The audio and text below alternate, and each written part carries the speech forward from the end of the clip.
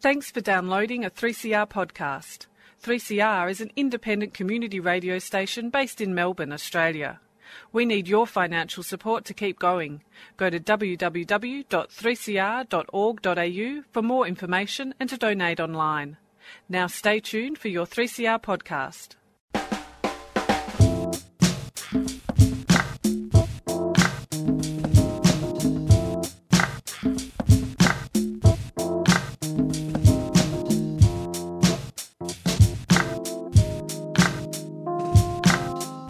Hey everybody, you're listening to Chronically Chilled on 3CR, where we talk about chronic illness, mental health and disability. My name is Mario Poshiga, and today I'm joined by my co-host Naomi Cheney and our special guest, Jordan Steele-John. Jordan is a member of the Australian Senate and is representing Western Australia for the Australian Greens. Welcome, Jordan, and thank you for coming on. Great to be with you both and back with your listeners again. We wanted to talk to you today about a few topics. So NDIS is obviously something that is a very current issue, and there's lots happening in that space. And also the Royal Commission is in the background as well. But before we kind of go there, I just wanted to ask you, this is, I think, your fourth year coming up in the Senate. And I wondered whether you have any reflections on kind of your experience there and maybe just a little bit about the political process in this country and whether you think it actually has the capacity to actually serve like ordinary people.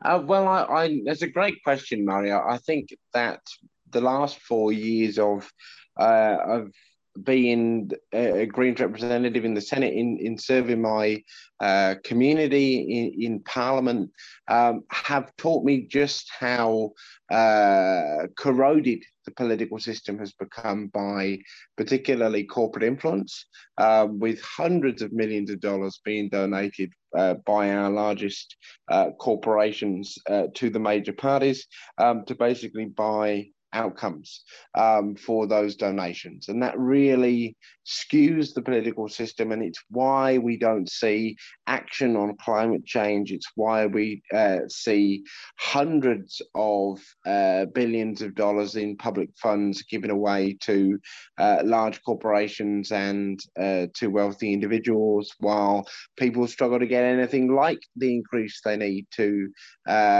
job seeker payments and the like. So it's shown me the really corroded nature of the system. It's also shown me the power of people when we come together to work for change. Achievements like the Disability Royal Commission are an example of a situation where disabled people came together for decades to work to achieve this historic investigation. And despite the Liberals and for some time the Labour Party kind of trying to ignore it and then being dragged along kicking and screaming, that is now a reality. In 2021, that investigation is ongoing. So between that and the wonderful work of the student strike movement for climate, of Extinction Rebellion, and so many more community powered campaigns and movements across the nation, that also gives you a lot of hope and a lot of reason to continue the work for a better future for everybody. So Jordan, you've brought up the Royal Commission.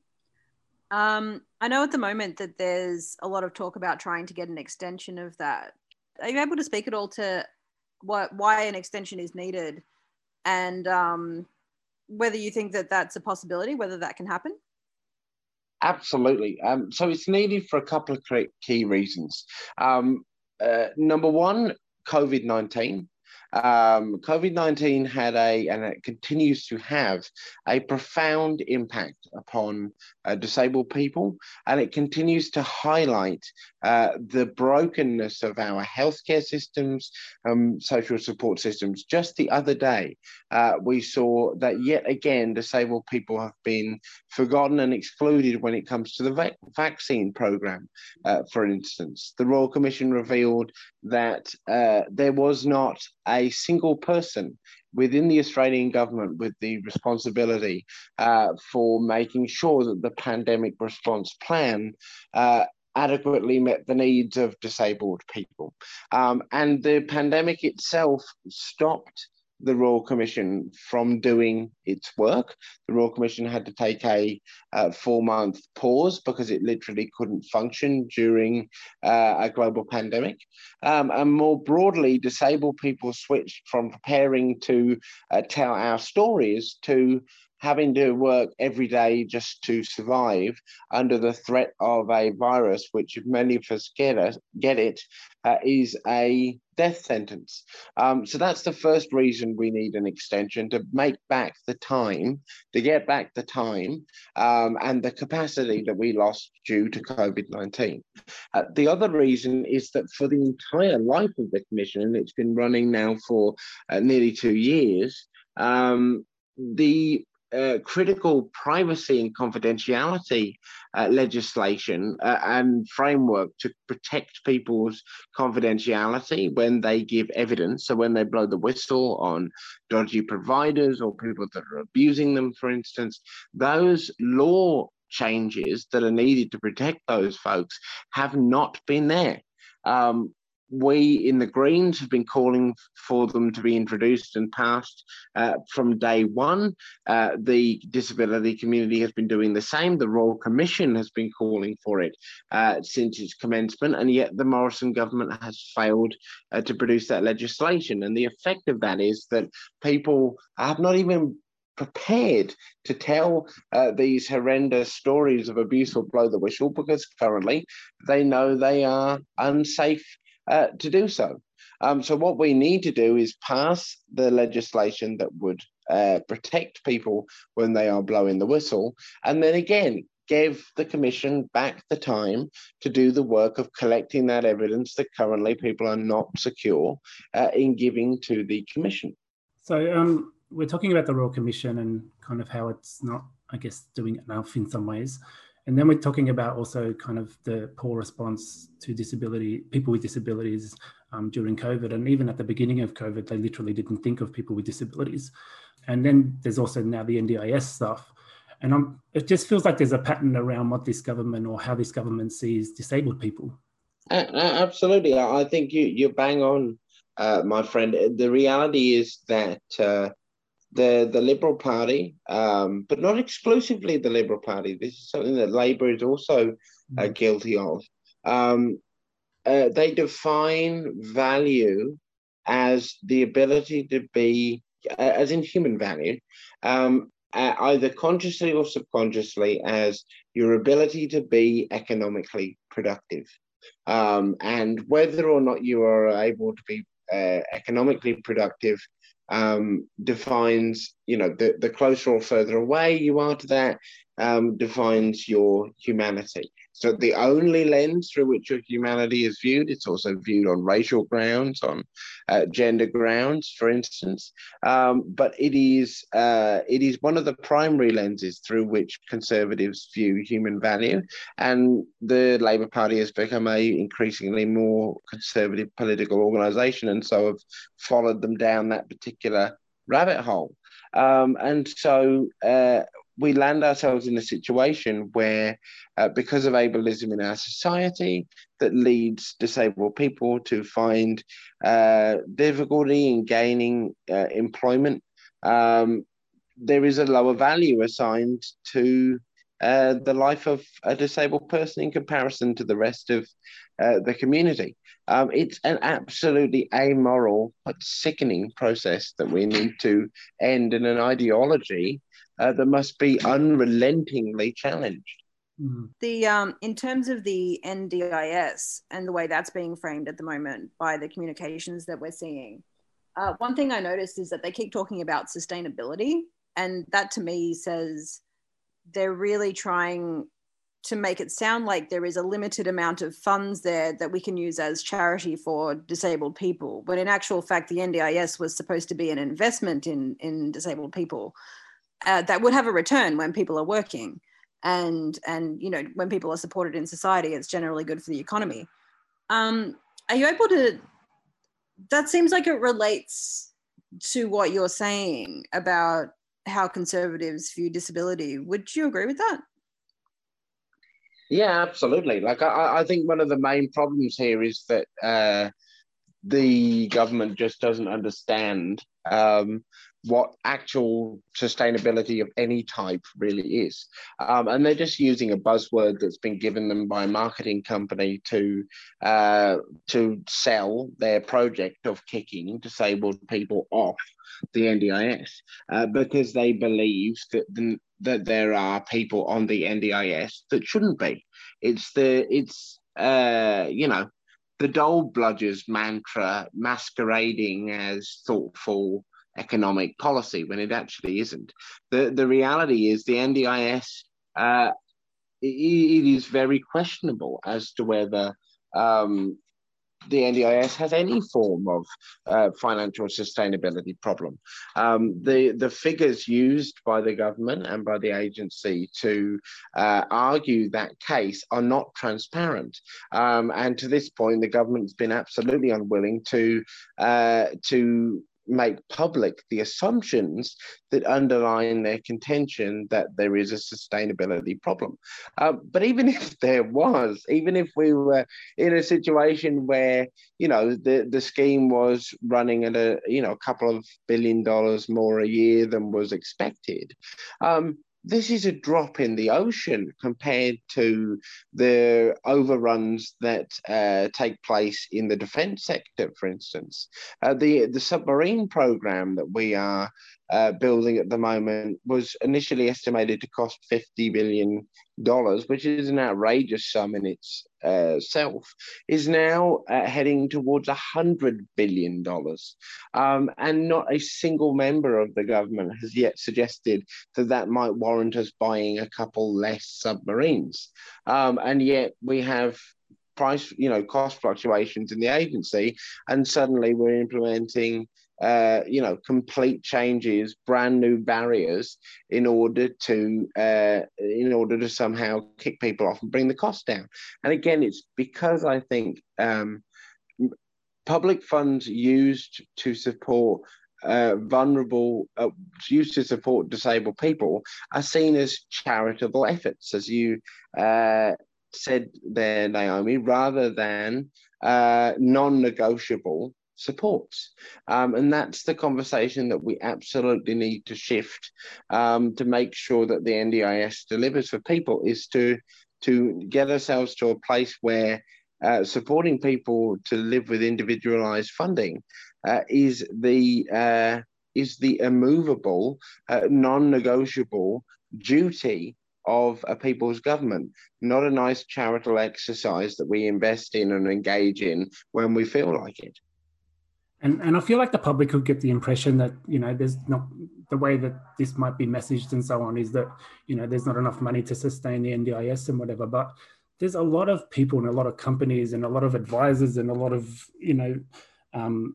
contractors and consultants out there making a huge amount of money from the NDIS, right? Oh, massively. We do know that that private corporations are making an absolute killing in the NDIS. And one of the areas where that is occurring, of course, is outsourced policy making from the agency. So the agency is currently under a cap, a staffing cap, foisted upon it by actually both the major parties, both Labour and the Liberals, supported capping the staff of the agency at around about 3,000, when the Productivity Commission said very clearly that it needed at least 10,000 full-time employees in order to do its job properly. The effect of that has been that the agency's had to outsource a lot of what it does, either in dealing with people or in generating policy or in reviewing its own data, to either the non-government sector or to private entities like PricewaterhouseCoopers. With the independent assessments is the other thing with the NDIS that's been getting a lot of attention. They've said now that it's going to be on hold, that they're not making a decision right away. But again, on this topic of private contractors and people making money, like they have actually signed contracts, haven't they, with people who are going to conduct the independent assessments. Do you know what does it actually mean that that's on hold? Well, that is a very good question, Naomi. And I think that is the fact that they have signed those contracts reveals the nonsense of the idea that there is actually a pause in effect at all. Effectively, what the government has done is gone, okay, hang on, we're going to wait a couple of months and try again, because they have signed $400 million worth of contracts with private organizations to deliver these monstrous assessments. And it is clearly the first step for them in implementing automated robo-planning. So what they want to do is literally invert the entire NDIS system from one where you are granted access, you articulate your goals, and then have a bespoke plan built around supporting you to succeed and achieve those individualized goals, to one where you are assessed by a private organization, by a stranger who is unqualified to make that assessment. Their assessment of you based on 3 hours, if you're lucky, spent with you, then is keyed into an automated budget creation system, which will give you a set amount of money, which you then have to use the best you can. That's the ultimate goal here for the Morrison Liberal government, because that then allows them to do two things simultaneously. One, to kick people off the scheme that they believe should not be receiving support, particularly autistic people, and simultaneously have a predictable, steady flow of predictability for how much the scheme will cost, because they'll be able to project forward from the automated outcomes how much the scheme will cost over the next decade, or at least that's what they think they'll be able to do. So that's clearly what's happening here, and it is something which must be totally opposed. Now, what the government has announced is that it will pause the legislative implementation of independent assessments until the conclusion of the trial, which they expect to conclude in July. Now, the problem, of course, and then they say that they will evaluate the trial and then proceed from there. Now, the problem is that the trial of so-called independent assessments is not, in fact, a trial of independent assessments. It is the undertaking of a customer feedback survey of people who have been involved in the independent assessment process. So it will ask satisfaction-based questions. It will not ask the research-based questions that are needed to ascertain the effectiveness of independent assessments, and it will not measure the outcomes in terms of participant outcomes, amount of money in plans, for instance, against the current system. So it's not, in fact, a trial. All it is a smokescreen while the government attempts to get the numbers to legislate these changes. And so that's why I'm always very clear with people when we talk about these issues. The government's actually already made up its mind that what it wants to do is implement these changes. What we as a community have to do is convince the crossbench of the Senate that they must not vote under any circumstances for independent assessments to be legislated. Yeah, so that was my question to you. So this apparent pause, and they've used the words like we're going to go back and consult and stuff. To me, it just seemed like they had either lost the politics at the time and kind of retreated a little bit, or it's part of a bigger process for them to get this stuff through. Like, what are your thoughts on that? Oh, absolutely. I mean, I think what Minister Reynolds has the opportunity to do now, and what the Morrison government should do now, is sack the CEO, sack the board, and reset the agenda to one which is actually about fixing the needs of the NDI of participants in delivering the NDIS. Like, that's actually what they should do, because it is very clear that the current team leading the board and leading the agency aren't fit for purpose, and have been championing these terrible ideas for too long. Now, that is not what the Morrison government wants to do in this situation, which is why they are, I think, now deploying a smoke screen of a pause to buy themselves a bit more time to sell these changes to the crossbench and try to bang them through before Christmas. And I think what we have to do as a community is be very clear with the critical senators, with Jackie Lambie, with the senators of Centre Alliance, with Rex Patrick, and with One Nation, that if they vote for these changes, they will be voted out of office. And that is the message that I'm hearing from the community, and one that I'm making to my crossbench colleagues at every opportunity. This won't work. It's harming people. There's no case for it. Don't vote for it. Do you think there is actually a chance that people will be voted out if they support these changes? Do you think the general community supports people with disability to that extent? Absolutely. There are 4.4 million disabled people in Australia. There are roughly 430,000 NDIS participants. Each participant has at the very least, a mum or a dad, a friend or a partner, a sister or a brother. Like, those numbers definitely start to stack up electorally when you consider that senators are elected based on the total votes within their states. So I think it is very clear that this could be an election-defining issue for certain members of the crossbench. Because I can tell you now, if independent assessments are legislated, people will come to harm. That is what we have seen in the UK, where they have implemented this.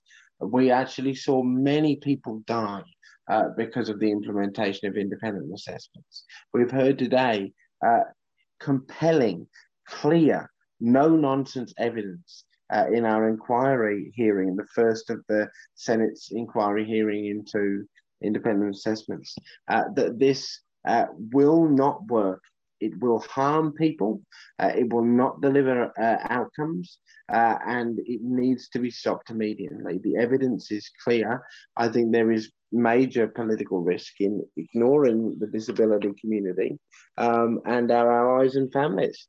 One thing I've noticed, specifically just being in chronic illness support groups and things with the independent assessments, is the concern over if your disability is invisible. And an independent assessor comes in, there's a lot of bias in society already, I think, if your disability is invisible.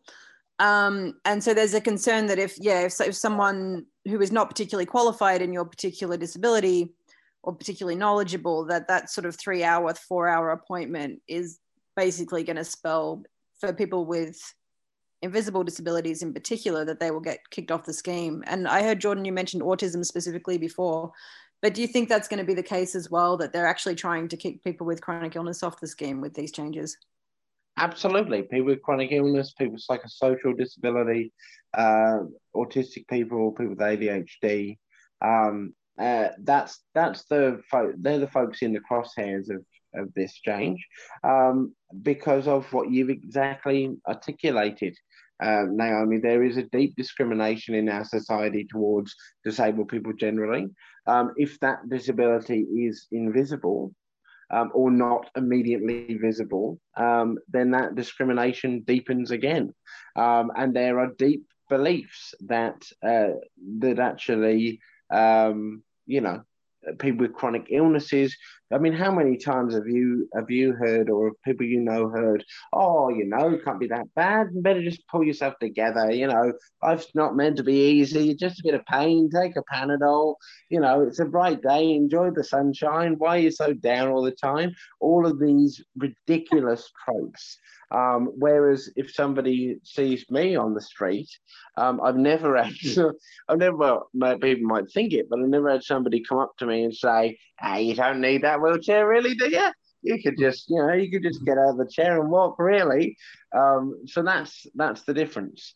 And I think that there is a view, and I've heard it articulated, particularly in relation to autistic folks, that what's happening here is that the parents that don't know how to parent their kids properly going to GPs and annoying them into giving their kids an autism diagnosis to avoid taking responsibility for their bad parenting. You know, this is absurd, absolutely absurd language and thought process. But it is most certainly the case that these thought processes are living at the heart of what the government's trying to do here, and at the heart of what the agency has decided to support them in doing. The parallels with Centrelink and kind of how they've done the disability support pension and stuff is it's kind of very similar in a lot of ways. Well, if anyone out there is on the DSP right now, the functional capacity assessment that you have to go through to do that's basically what independent assessments are, with a couple of tweaks around the edges. Yeah. And it's, the robo-debt issue that took lives and is now, has been the subject of a massive Commonwealth payment. That's what happened the last time that they attempted to automate a social service system. And it absolutely beggars belief that with that as their yardstick, they've gone, well, how about we try to apply that to disability? I think that'll work fine. They don't learn from their mistakes. And the result of that is that people actually have their lives negatively affected. And sometimes we die because of these entrenched beliefs that we are somehow trying to cheat the system. The hopeful note, though, I think that's important to reiterate is that we can stop these changes from becoming a reality. If we as a community, and I'd say again, there's 4.4 million of us, are able over the next few months to contact these critical crossbench senators and to make our views known to them and to secure their opposition to independent assessments, then independent assessments will not become a thing. And that's what I think we have the opportunity to do together over the next couple of months. We've been speaking to Senator Jordan Steele-John. So Jordan, you've spoken a little bit about it already there, but what can we do? Like, what can the community do to fight these changes and, stopping things from... Yeah, absolutely. Absolutely.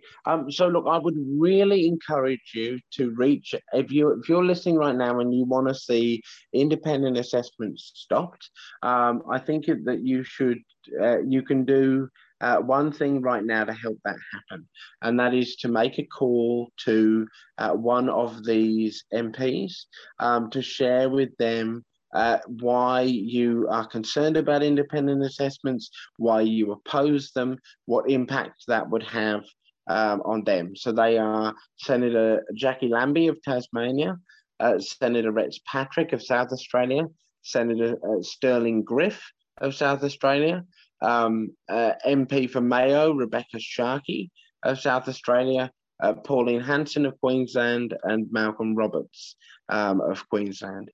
All of those senators currently sit on a spectrum from being with us in opposing independent assessments, and so the goal is to keep them in that position, or being undecided in independent assessments. So the goal is to persuade them to oppose. So we want to be persuasive and respectful, but they also do need to hear from us clearly that these changes must not go through.